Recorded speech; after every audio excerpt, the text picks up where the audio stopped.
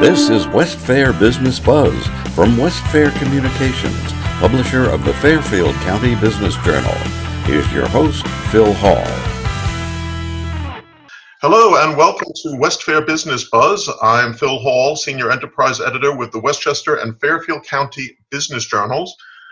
On today's show, we're going to be discussing an aspect of the COVID-19 crisis that has not gotten a level of attention that it should have deserved, and that's about post-traumatic stress disorder, also known as PTSD, and the impact that it has on not only COVID patients, but the friends and family and coworkers of those who are either COVID positive or have been infected or hospitalized.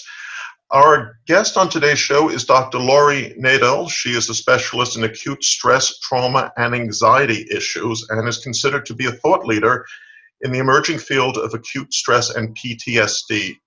Thank you so much for being on the show with us today. I hope I got your name right. It's pronounced Laurie Nadel? Yeah, Nadel, yes. Nadel.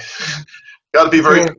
It's very funny. You know, you wouldn't believe a lot of people mispronounce my name, and you'd think it's the easiest thing, being but that's life. But a lot of people really don't know what PTSD is. They may think this is something that impacts military veterans, but what exactly is PTSD? Well, post-traumatic stress disorder is what happens months or sometimes years after a life and death event. A sudden violent event. It could be witnessing a near miss on the highway.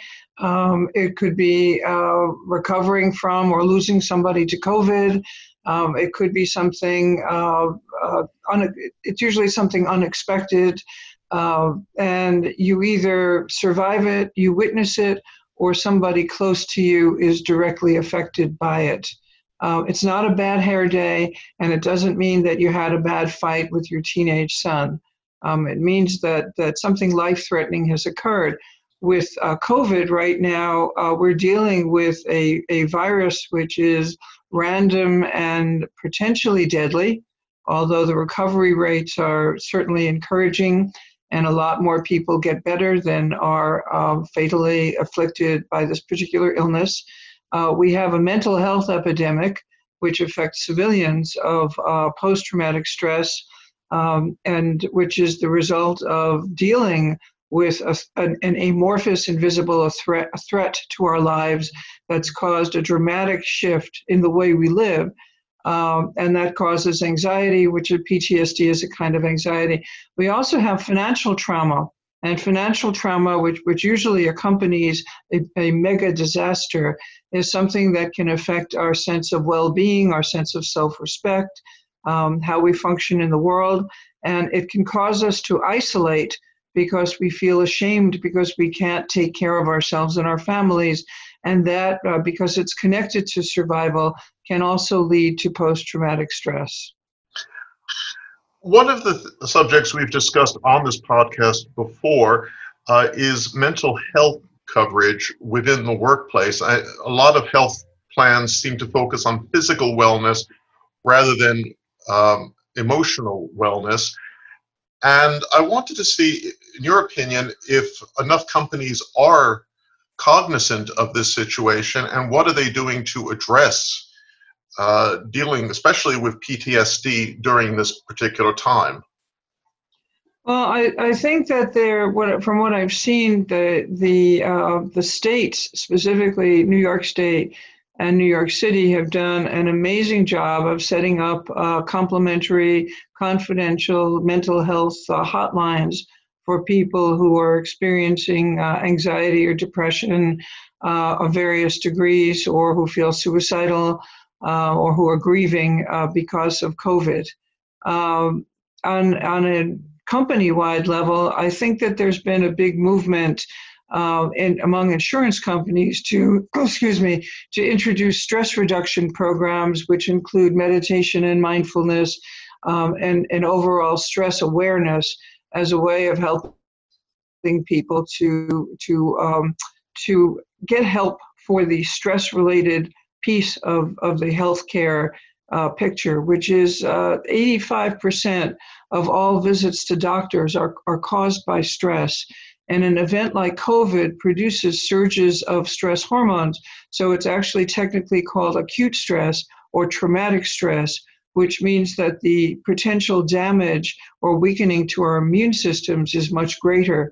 If we actually start to practice some kind of stress awareness, stress management every day, even 5 minutes a day, we can keep some of those mental health surges of anxiety, depression, and PTSD. We can really keep them from becoming big problems later on. Now, assuming that you're part of the workforce where you're able to go back to your job and you're not stuck at home, and you see somebody who may or may not be in the best mind frame and could possibly be undergoing this PTSD at this time, how do you raise the subject to them or to the Human Resources Office that something might be wrong?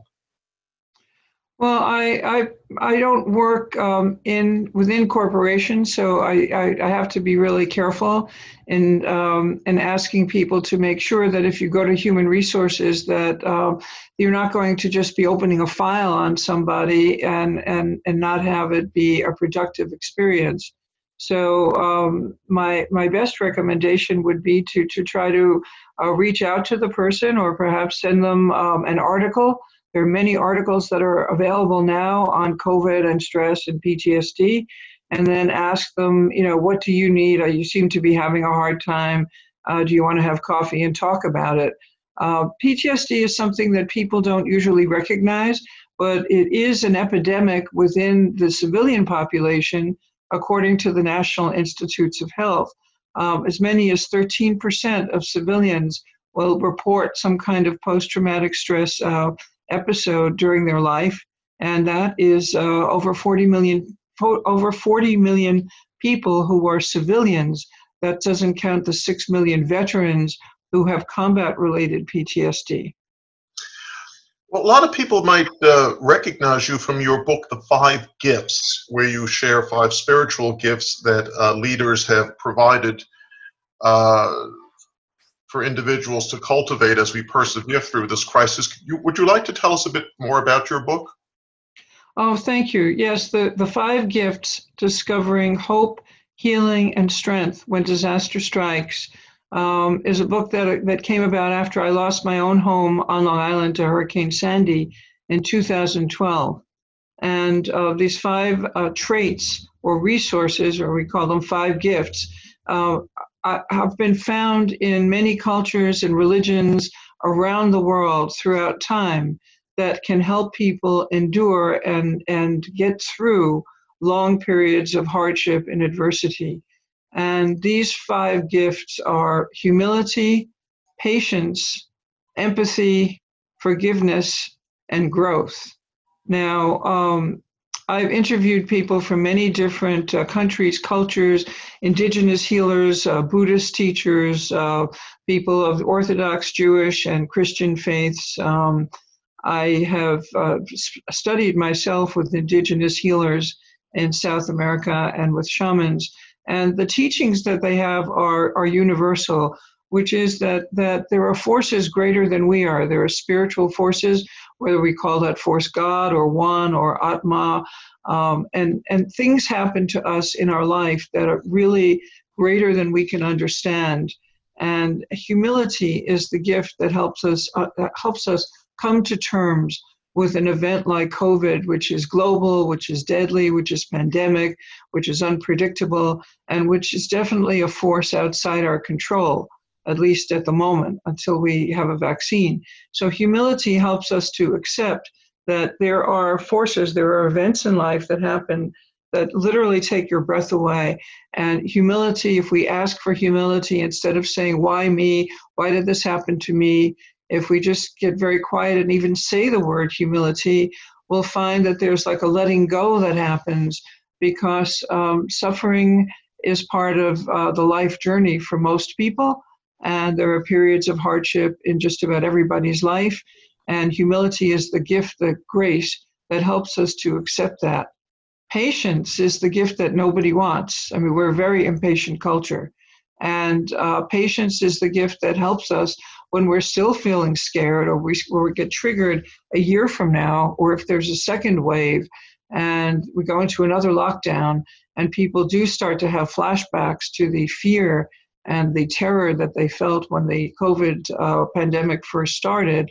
Patience is the gift that lets us just say, hey, I thought I would be feeling better by now, but I'm still feeling unsettled, or I'm still grieving.